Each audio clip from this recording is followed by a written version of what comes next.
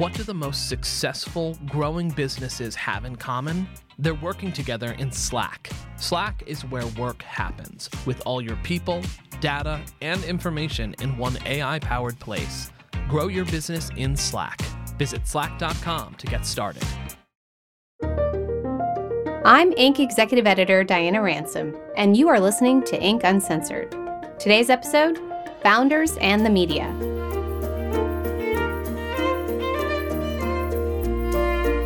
When starting a business, there are so many factors and tasks to handle: raising capital, hiring staff, supply chains, and on and on. But one factor that can so often get neglected is how founders navigate the media. Whether that's trying to get earned media to grow your business or having to face tough questions during a crisis, you have to be prepared because the success of your business can depend on how you handle talking to the media.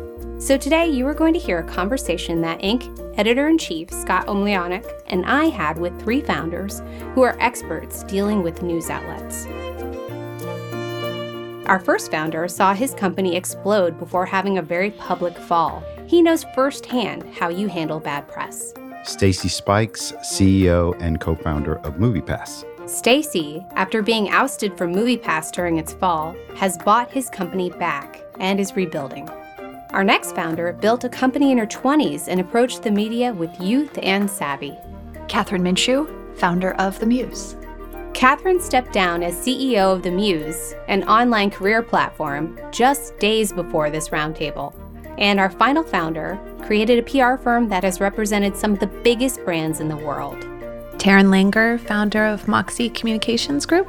Taryn has coached founders through just about every aspect of media communications. I started off our conversation with the basics and asked Stacy and Kathryn about their personal experience with the media.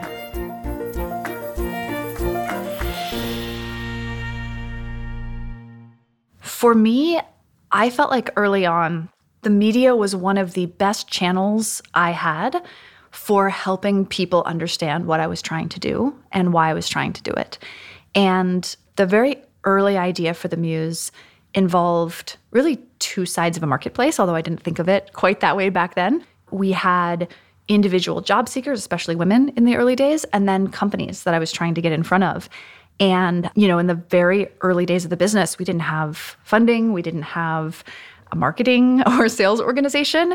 And so by telling my story, I got in front of people who should either be using my product as a consumer or once we started to have something to sell, that was actually the source of a lot of our early sales leads. Kathryn, I have to ask why you had such trust in them to tell the story the way you wanted it to be told and thought they were an ally and not some impartial entity that would go off in another direction or include other voices or what have you. Yeah, in fairness, I was never afraid of other voices being included. I felt like we had a really unique perspective on the job search space and the career space. And if somebody wanted to talk about me and 5 other companies, great. I was just glad to be part of it. I also found early on that it was very hard to get funding. We were, I think, the first all-female team to ever go through Y Combinator. I had a brutal fundraising journey. And so some of the early press coverage that we got also served as validation for investors. Obviously, nobody wants to feel like something is twisted. I've only had very few times when I've ever felt that the case, but it's interesting. I do think, and maybe this has changed now, but I felt like from a lot of the other founders that I knew, some who were early stage and some who were later stage, that if you were a pretty well-intentioned person, that a lot of the coverage in the very early days, even if you didn't have it all figured out, at least was trying to be like, hey, here's a person trying to do a thing. I did see a number of founders when they hit a certain inflection point, when their business got to a certain size, the way they were covered changed pretty dramatically. They want to see you succeed until they want to watch you burn. Yeah. Well, Yeah. so you said twisted. Stacy, you've had a journey that certainly could lend itself to twisting of the tail. Did you experience that with your, creation of Departure From and Return To? Yeah. So what's really funny about this landscape, so far we're speaking in this monolithic media. And there's so many nuances. There's the friendlies. So if you're tech and you go to certain places, you got the friendlies, you've got the consumer facing, you've got the, are you in the Post or the Daily News because of something? So you get these nuances. And so same thing after reaching a certain scale, then you became something to take pot shots at it. And there's all these undercurrent things that social was driving. So we had a situation where we had risen up and we found that AMC was starting to become somewhat adversarial. And there were people on social that we found out were hired to go and make comments. And then some of those things were getting picked up. Hey, what's your thoughts on these comments, right? And so there's all these different aspects, but there's certain outlets that wouldn't even go down that path. And so you get a lot of different, the bigger you get, the more you get to play. I think so for the people listening, Diana, I want to dispel this idea of a media actually being a thing, right? A monolith, as you said, or monolithic, as you said, right? Or a puppet master. Like, I can't even get my own frigging reporters to agree with me, let alone to spread that thesis or idea across a landscape of various companies to have a groupthink, right?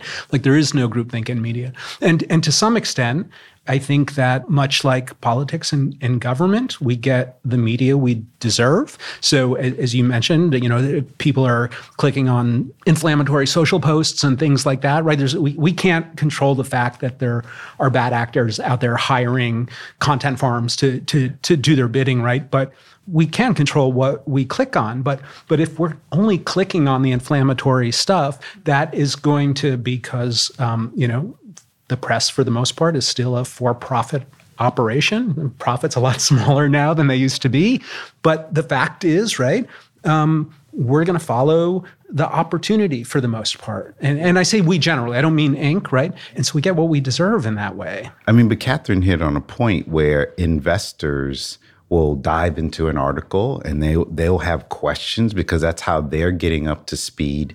And they'll use an article to come back with, oh, hey, here's a good point. How are you going to grow in this way? Do you see this competition is, and you can tell what article they spent time on based on what they read. And sometimes they just saw a clickbait article, right? And they just ask you a softball question and they're not really looking for anything deep. They're like, oh, okay, thanks, But when you're really grinding it out and people want to do their due diligence, they will pull up a longer form article and let that be their cheat sheet on what they need to look at you from. And the hope is it's accurate. I was going to say, I think that's a really interesting thing. One of the ways over the course of the Muse's life that I answered the questions about, data, how big is the site? I would talk about our monthly active users and how many millions of people were using the site every month. No one ever asked me to verify that. Mm-hmm. Only one investor out of the tens of millions that I raised for the Muse ever asked that. And I was really impressed with someone did. And what's interesting is I was always accurate, but we ended up having a competitor who got a lot of press at one point with numbers that I know were totally falsified. And then I would have investors be like, ooh, how are you competing with this site? I saw so-and-so that they have 8 million people a week. And I'm like, that's not true. And actually, you can go online and demonstrate that that's not true. But it was so interesting because it would appear somewhere. And then people not only held it as gospel, but then told us that we were perhaps not growing fast enough or not performing. Do you take the time to try to dispel those numbers without, looking like you're hangry at them? Or Not. I mean, there's so many things to do in a day. Not typically. It's hard. I mean, I don't think you want to be the one, especially as another founder. Right. But it was really interesting because it made me think. Again, I think most people are telling the truth, but it was just fascinating how easy it seemed for this one person. So you're not going to tell us who that, what that company was? No, not on this podcast. All right. So, but we can say it's fair that numbers aren't always accurate. Sometimes. To that point, though, I think one thing that we kind of touched upon before is it's important to understand how to use media, right, for both their audience as well as the credibility that comes from having a publication like Inc. or someone else willing to invest the time and resources to cover you. But to couple that also with content where you can tell that story in a really controlled way to try to balance out trust that you're building. The data point is really interesting. I've come up against that a number of times as someone who works in PR, when I have clients telling me, share this metric, share these growth numbers, and I just say, well, be prepared to back it up. I see, by the way, looking across the table, Taryn, that Kathryn is drinking a product of one of your clients. I'm really happy to see that. Thank you. And I know that you're not necessarily here to talk about liquid death. Liquid death. You're not here to talk about your clients. What? Liquid death available at unless it benefits them. But you did just experience watching a conversation with someone relatively well known who was asked about her numbers and didn't necessarily come back with the best responses. And I would love for you to talk about that as a matter of something else that I think is really important when you meet with the media, and that's real preparation, not an expectation that your story is going to get told. Right. So it was awkward and uncomfortable to watch. I just came back from the Code conference, and Linda Yaccarino was on stage with Julia Borston, and she was up there put in a position to defend advertising revenue losses, monthly active users, et cetera. And she stumbled on stage. And so it was unfortunate to see her on stage stumbling, not being able to rattle off those monthly active user numbers or where the revenue declines were. It doesn't instill a lot of confidence, I think, when you see a CEO up there trying to sort of create narratives around numbers, right? And I think a lot of founders maybe get into an uncomfortable position where they don't realize it's sometimes okay to say, like, I'm not going to share that. So, Stacy, you have not necessarily been in that situation, but you have been in a situation where... Have. you have. Similar things are where people. So what happens when maybe things don't go have... sideways? Let's talk about that. Like when you're not... Basically, when the narrative goes in a direction that you're not comfortable with, and how do you handle that? I've totally been in hostile hot seats. And because it's the movie industry, the gotchas and the faster, like television's the worst. And so I had a situation where when we first launched the very first time, we were going through movietickets.com and doing an API integration. And you can't just get the API access. Like they gotta give you keys and hand it off. And so we announced You were not sneaking in the back door. Yeah, you can't. We had gotten all of this done, and we had spent several months building the app, going through that integration in what they call deep links. And so the consumer doesn't see, but they're going from one gateway to another through these deep links. And so AMC and Landmark had came out and said, we never heard about this MoviePass thing. We don't know where this thing came from. It just came out of nowhere, and we're not approving it, and we're not going to let them in our theaters. And so we had to go do some damage control, and PR said, okay, go on TV.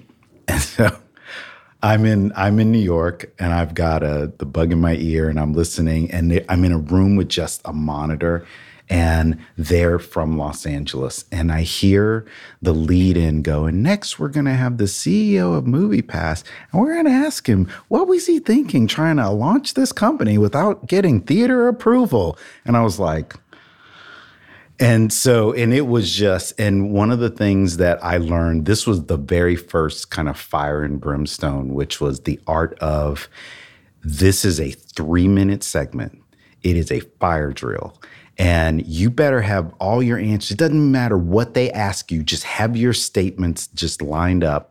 And I didn't. And I went in there and I tried to answer what she was asking. So what were you thinking? Well, that's actually...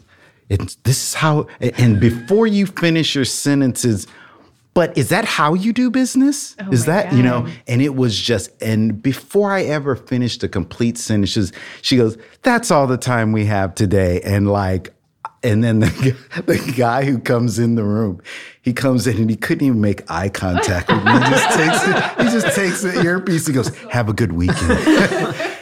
I was roasted. And I went and got in the bed for 3 days. Well, part of it, I think part of the issue, and maybe this is maybe largely endemic to how comms and PR has operated for so long, but we think that there's a certain way to be media trained and have your sound bites and don't worry about the question you're being asked. It's that Henry Kissinger quote, like, do you have a question for my answer or something? And what we fail to realize, like when you look at some of the great, I think, entrepreneurs who are, speakers and deliver great interviews, it's just a little bit of like humanity and remembering that we're all people sitting around a table. Granted, we might have different incentives in what we're looking to get out of that interview, but some of the best stuff just, happens as if you're talking. So being authentic, like you need to bring your authentic self regardless of how Totally. And it's hard to understand what authentic really means. It's become one of those words, but just like the basics of like human connection in a conversation and realizing that it's okay to, before you evade a question, sort of explain where you're coming from in that moment. So that happened to me. I was running a home improvement brand at a certain point, and in the middle of the recession, driven by a housing crisis, right, we still managed to be smart enough about what we were doing and take all of the disruption that was happening in digital media and use it to our advantage to be on Ad Age's A-list in that year, right? And that triggered an interest in the New York Times business section doing a story on the brand. And the brand, by the way, was This Old House Ventures, which is a television show that's been on the air for 45 years. And so it was having this renaissance 2/3 of the way into its age now. While Scott was running it. Yeah. Just pointing that out. Thank you. Your job is safe for nothing. Yeah. The reporter started talking to me, found out I was doing my own renovation, found out oversharing from our comms person that I had just had a child that was the sort of gift of a few years of infertility. And she decided that she wanted to come to my house. And this was terrifying to me because I thought we were doing a business story. And this business story was about the success we were having. And that was the end of it. And she came to the house, which I cleaned thoroughly before she came, right? And spent a whole bunch of time there. And the story went from being a business story about this old house to how the editor-in-chief of This Old House fucked up his own renovation and took 3 years to do it and ended up being a 2-page story in the living section, not the business section, right? No. And did you think about, like, when the photographer came and just started shooting your house, that maybe the story was going to be different? So the photographer came back, and I knew the story was different then, and we had just decided it's the New York Times. Yeah. You have to, there'll be some boost and some uncomfortable personal exposure, I suppose, right? Though I know I have great taste, so I wasn't worried about the photographer. But it was an entirely different story, right, than the one I wanted to tell. And we had to take what we could get from it because as you pointed out, Taryn, like, our goals were not necessarily the ones of the reporter. The reporter was interested in the best story for the audience of the New York Times, and that's what they decided was more important. And so despite that, discomfort, we went with it. And in my case, it was great. I got a book offer out of it, ultimately. So I never wrote the book. But it was sort of a Mr. Blandings doesn't build his dream house. Yeah. And I actually hired the reporter here at Inc. because she was such a great reporter.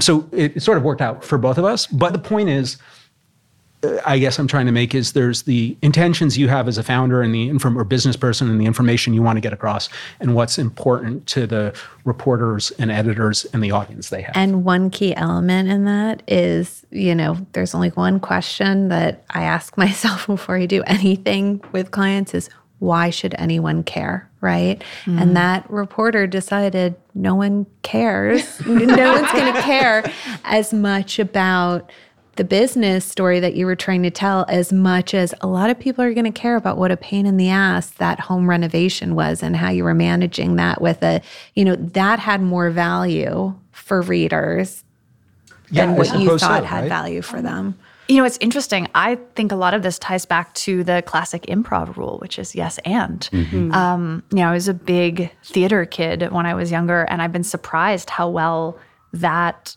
experience or those lessons, especially improv, ended up playing both in, talking on stage, live television, just being able, because I feel like also on TV in these 3-minute clips, a big part of it is just like, absolutely, and like. Just keep smiling. Yeah. For me, I don't know if this resonates with anyone else, but the best advice I ever got when I was doing television for the first time is, imagine that you're at a crowded party and you see someone you want to impress across the room and they're looking at you. So you're having your conversation, but you're just having it a little bit sparklier and a little bit more enthusiastically than you might normally because this person that you really want to impress is watching you. And for whatever reason, that single fact got me through a lot of the early TV. I don't know if I ever had a big gotcha, but constantly I was being asked about things that I was not told about in advance, was not prepared for. Are you being sparklier right now than you usually are? Honestly, probably. Bit, right? Yeah. I feel like I want to be sparklier now after you said that. So it's a great adjective. Can't go wrong. The one thing to add on that I think we're all saying is there is no substitute for experience. Like being in the hot seat, being there, being under the lights, being under that clock, or doing long interviews and learning. There is an art form where they're going to get you for a long time and they're going to come back to questions when you get more comfortable that you weren't thinking about. You're not supposed to tell people that. So tell me, do you take clients through any sort of training like that? Yeah, I mean we'll do.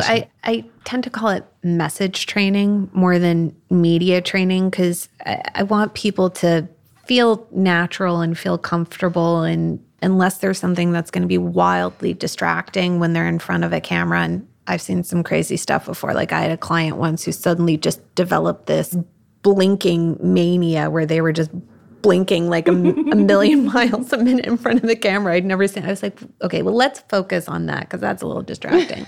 But it's understanding. I always say, like, connect your heart and your head with what you're trying to say, right? Like you really have to feel it in your heart and think about to try to communicate the message through a specific anecdote, right? Like paint a picture, tell a colorful story around it. But one of the things Stacy just said around experience, that's key. And so many first-time founders or young founders will feel like, well, it's not worth my time, right? How big is this audience? Doing this interview is not going to be worth my time. And it's exactly what you said. It's experience. It will pay off in the long run. You have to get comfortable doing it. No matter how many times we practice behind closed doors, there's nothing that replaces actually being in front of someone who you're not paying to be there and answering their questions. And I think the other thing is really become a student of watching CEOs do interviews. Mm-hmm. When you look at CNBC is because there's finances and usually they're on there because something's not going right. They're either about to go do some IPO and take a victory lap or stuff is really wrong. There's we just came on today just because. And watching those interviews every day for lunch, everything from body position. Like I love watching Bob Iger do his interviews. Yeah, he's a pro. He's Frank Sinatra, right? And he knows how to just sit in the seat, they throw things at him, and he just, he's very, and so you become a student of the craft because that is part of your job. And today, every CEO is a video star. Yeah. You are, that's the world we live in now. You mentioned these 2 points where, they went on camera and then the, stock tanked, for instance, coming from a crisis comms perspective. How often do things go nuclear, like in a startup? They go nuclear, I think, when, and this is something that I heard Kathryn say on a podcast a while ago, which is when the external impression is not matching with like the internal impression, right? If you are out there publicly saying one thing, but you have a team or hundreds of employees who know it to be the opposite, that's when things really, really blow up, right? I think founders not even, need to ask themselves both, why should anyone care about this story? What am I going to say? But also, who am I speaking to, right? And I think a lot of times in crisis scenarios, you want to be speaking to your teams first before you speak to media, before you even speak to your customers, because you're going to need all hands on deck. You might need to manage a situation as it escalates on social media. I mean, things will spread like wildfire. I would say the biggest crisis scenarios I've seen where companies have imploded in recent years have all actually started from employee leaks, right? And that's when things totally go awry. You need your team supporting you. You need your team backing you in order to overcome a situation. That's brilliant. Yeah. So you're a growing business, which means you need every spare hour you can find. That's why the most successful, growing businesses are working together in Slack. Slack is where work happens, with all your people, data, and information in one AI-powered place. Start a call instantly in huddles and ditch cumbersome calendar invites. Or build an automation with Workflow Builder to take routine tasks off your plate. No coding required. Grow your business in Slack. Visit slack.com to get started. Scott, I'd love to have you speak for the media here. Are we all just out for blood? Or is there a way to kind of address the media in a sort of a smart way? At Inc., I don't think we're out for blood. And that doesn't mean we shy away from what the truth is or what a story that needs to be told. But I think our perspective is one of trying to help our audience, who happens to be the same people we cover. So quite different than, say, sports or entertainment or things like that, for the most part. I think we're trying to leave them with useful lessons in the end, right?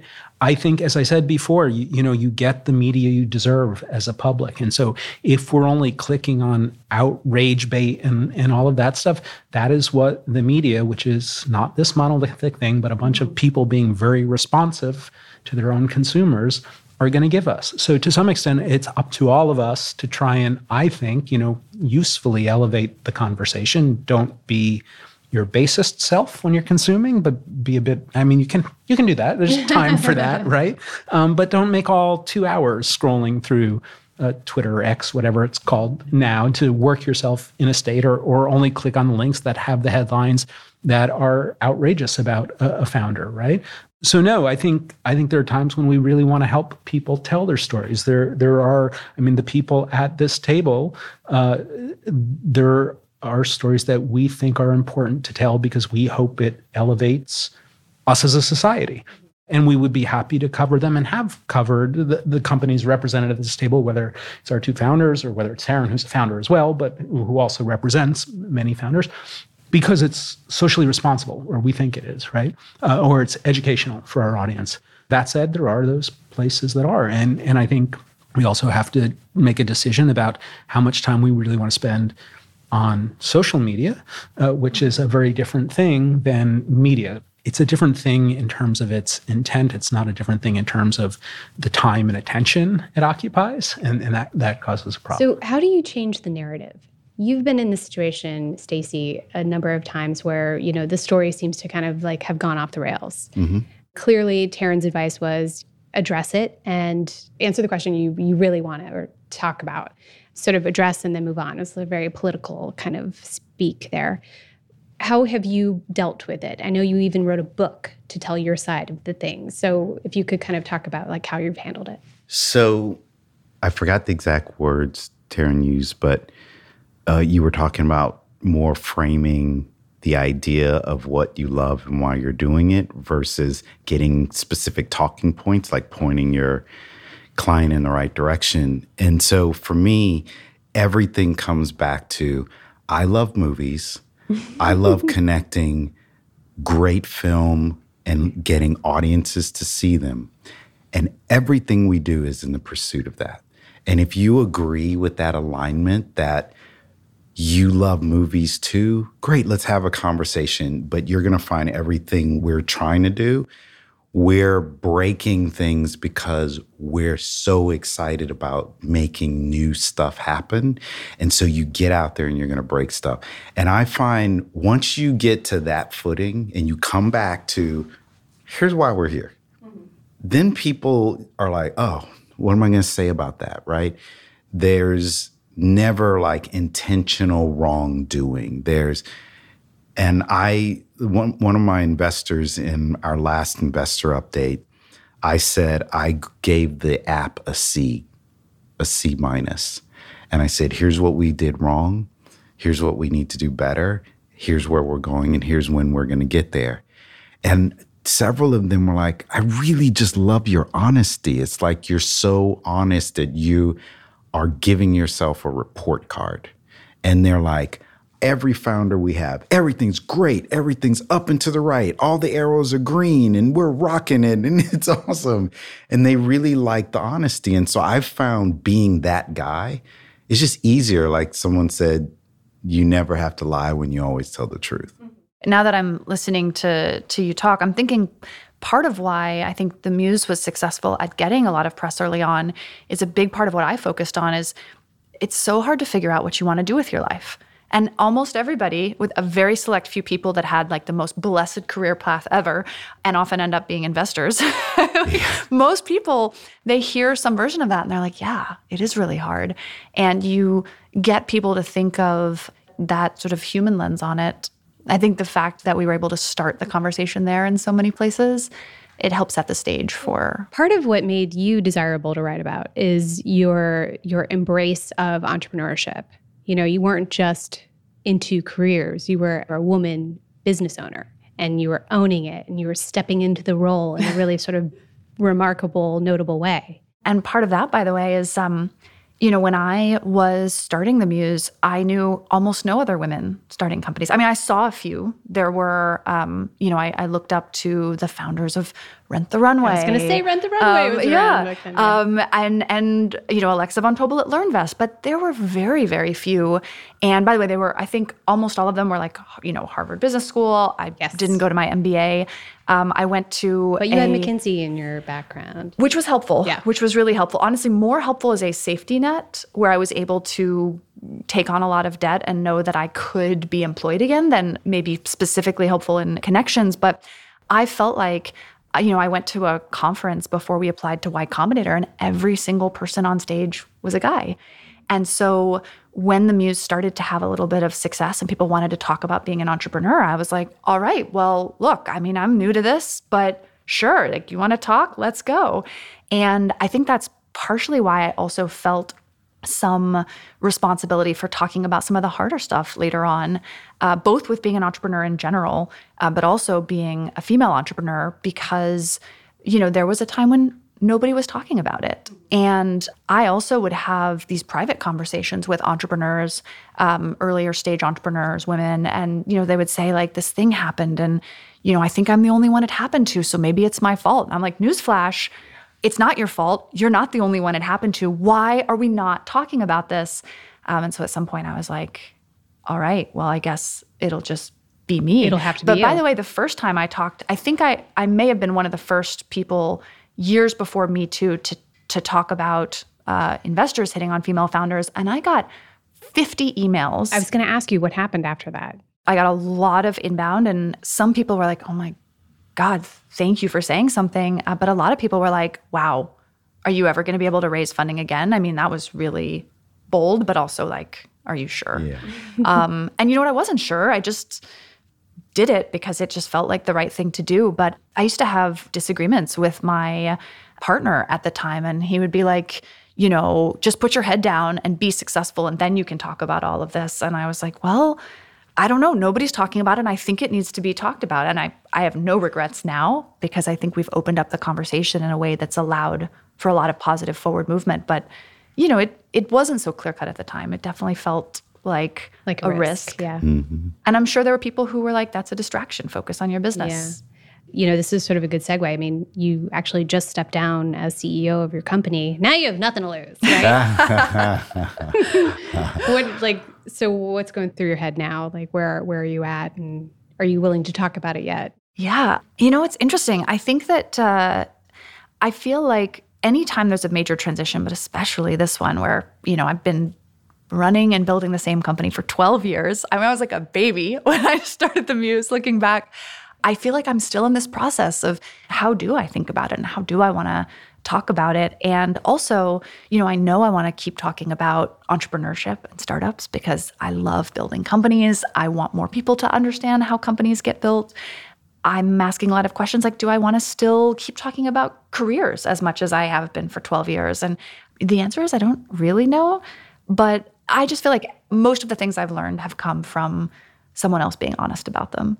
I think this is a really important and useful thing, right? Like, and Stacy, as a movie fan, you know this. There are a set of narratives that work over and over and over again, and the media tends to fall into them in the same way because they're easy to tell and they know they resonate with people from when we, sat around little fires on the savannah or whatever it was, right? But the real learning actually comes when we break those traditional narratives, those tropes, and sort of approach things differently, right? That raising money is hard as a woman founder and you have sexual harassment during it. That not every successful startup happened in a Stanford dorm room with a pair of 20-year-olds. And so being able to get past that is useful. As Taryn, as Kathryn was talking, I was of her leaving The Muse, I was mindful of a story we did with one of your former clients, Michael Dubin, who also did not know what he necessarily was going to do after leaving Dollar Shave. And I think that was an incredibly important story for us because someone who otherwise, you would have thought of as quite successful and, no problems in the world, right? He just made a ton of money, he must be fine. Suddenly there's this place where, I can connect with that because I feel that way. First of all, he's a fellow improv student and who has talked about how that has served him so well. One of the interesting things, again, going back to this like founder myth, Stanford dorm room ideas, you sort of have 90 days before you announce what your next job is. Otherwise, you're not that serial entrepreneur. When you're asked immediately, what's next for you, we have to be able to start creating that space. I think a lot of founders struggle with. I'm definitely taking more than 90 days. as one should. But I think what I've seen in my experience is a lot of founders struggle with some of this pressure, maybe pressure to remain relevant, right? Pressure to remain out there. So that way it can be in service of what they're going to do next. And that's when I see people turning to content or social media and not really taking that time to step back and really assess and look at the world with new eyes after having gone through that experience. Founders are really great at, do as I say, not as I do. Find your work-life balance. Work from home a few days a week, et cetera, and then firing off emails at like 2 a.m., et cetera. So it is important to, and it's okay to take that time and reassess all of that. He's also an example of somebody who kind of got stuck in the same story trope, right? Everybody cared about the viral video. Yeah. Nobody wanted to hear anything else. And he talked about it, and you could tell in interviews that he was tired of talking about it, and he did not keep that a secret. Just this idea, I think, as well of, and we were talking before about these like very clear-cut narratives, and sometimes it's just very nuanced. And I think that's where, as a founder or as someone who is engaging with the media, it does really help if you know or trust the reporter, because they are your intermediary for something that's not necessarily very easy. Like when you can kind of put your story in a little box and be like, we launched this thing, we had this big success, you can kind of give that box to a lot of different people and you probably end up with a really similar result. What I think can be really interesting is when you have something like someone transitioning out of a job, a more thorny problem, questioning a norm or a standard or a set of behaviors in an industry. Part of it is what you say, and then part of it is the perspective and research and work put in by whoever it is that's actually writing that story and taking it to the world. Will it be in the right hands? Yeah. It's funny, what you said is stepping outside of that box. When I got fired from MoviePass and that went down in flames, I was so pissed that I wrote a book, right? And it didn't start, I'm going to write a book. It was more therapy to not lose my mind, because what I saw happen, now there's federal indictment charges that came down. But back then it was like, they just got away with burning down something I worked for 12 years on. Like, oh, hell, and I wanted to at least capture, and I had never seen a book that someone said, hey, I just failed. Here's a book. I'd never seen a bestseller that said, I just failed, right? But I felt like there were young founders, minorities, and women that were going to be coming behind me, and I needed to write down what happened, because there were ways to avoid it. But when maybe you're not multi-generational and you don't have the money and you didn't have a bunch of lawyers, and there's a lot of history of Black entertainers or Black athletes. And right now, for me, it's when you're only looking at 1% of venture capital, I am the Hank Aaron right now. I am the Willie Mays. I am those guys who were the first ones on the field. And part of why the book was called Black Founder with my face on the cover was the publisher said, we don't know of a tech book with a diverse founder. There aren't any. And so the more the faces can get out there when they're walking into the room with the VCs who travel in packs based on 4 schools, it's you got to start changing that narrative one face at a time, one pitch at a time. But I love what you said. When you started talking about your partner saying, do you really want to talk about that right now? And people are I had people say to me, Cared, do you really want to write that in a book? Do you really want to be that guy? Do you want to end up like the Spike Lee of... And I was like, I just can't let it go. I can't let this happen, because it's going to happen to other people if I don't say something. Did any media reach out to you and want to tell your side of the story? Or did you feel at that time after you were fired that anyone was willing to tell your side? Business Insider wanted to, but articles can't get into the depth that a book can. And I just felt like I needed to go so deep that it can't be, even if it's a 2,000, 3,000 word article, it still wasn't going to get into those issues. And I would say Jason at Business Insider, and I talked to him a bit, but you just can't get that deep. Right. And so there were things and stories that I needed to be able to tell, like times when there was a moment where Jeff, who worked with me, we walked into a VC room, and this young VC walks right up to Jeff, who went to Stanford, and says, hi, Stacy, nice to meet you. And Jeff goes, that's Stacy. And there was a tough thing to walk a line of, is this racism or is this pattern recognition? Those are very different things, because I don't think anybody ever said, I don't want to invest in him because of his race. I think it was always, he doesn't look like what I think in my brain success will look like. Mm-hmm. And that's different. And I think that's the same for women, because everybody loves money. And if you are successful, they'll the saying, it's everyone wants to give you money when you don't need it, right? So once you don't need it, then it's take this, go ahead. So it's more, I felt like it was pattern recognition more than it was racism. So I'd love to have each of you sort of provide us with your best takeaway or your best piece of advice on dealing with the media. I'm going to give 2. All right. Okay. One is build relationships early and often. That's also one of the things that's going to help you when you're in a crisis comms scenario, right? It's usually the person you don't know who's writing the investigative piece. You don't want to be left scrambling, figuring out who can I reach out to, who's willing to hear my side of the story. So those relationships do matter. My second piece of advice is actually fresh because I just watched the second episode of the most recent American Horror Story where Kim Kardashian plays PR guru extraordinaire, and she sits Emma Roberts down, and Emma Roberts doesn't want to do the press tours, and she says, "This is your campaign to the Oscars. I don't care what you want to do. You're not an actress right now, you're an athlete.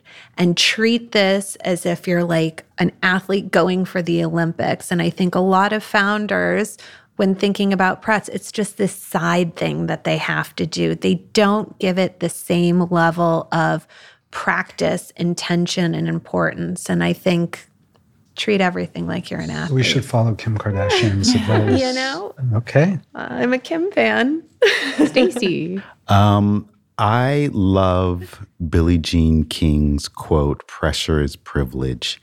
And I think whenever I'm about to walk into a situation, I always try and remember I am living in my dream. This is part of it. This is, you can't have the cake without the calories. You don't get the horse without the horse manure. It's all part of the package. And so even when you're in pressure situations, be grateful that someone wants you on their TV show, that someone's sitting across from you. Always be respectful of them, appreciate them. There's a human being doing a job on the other side.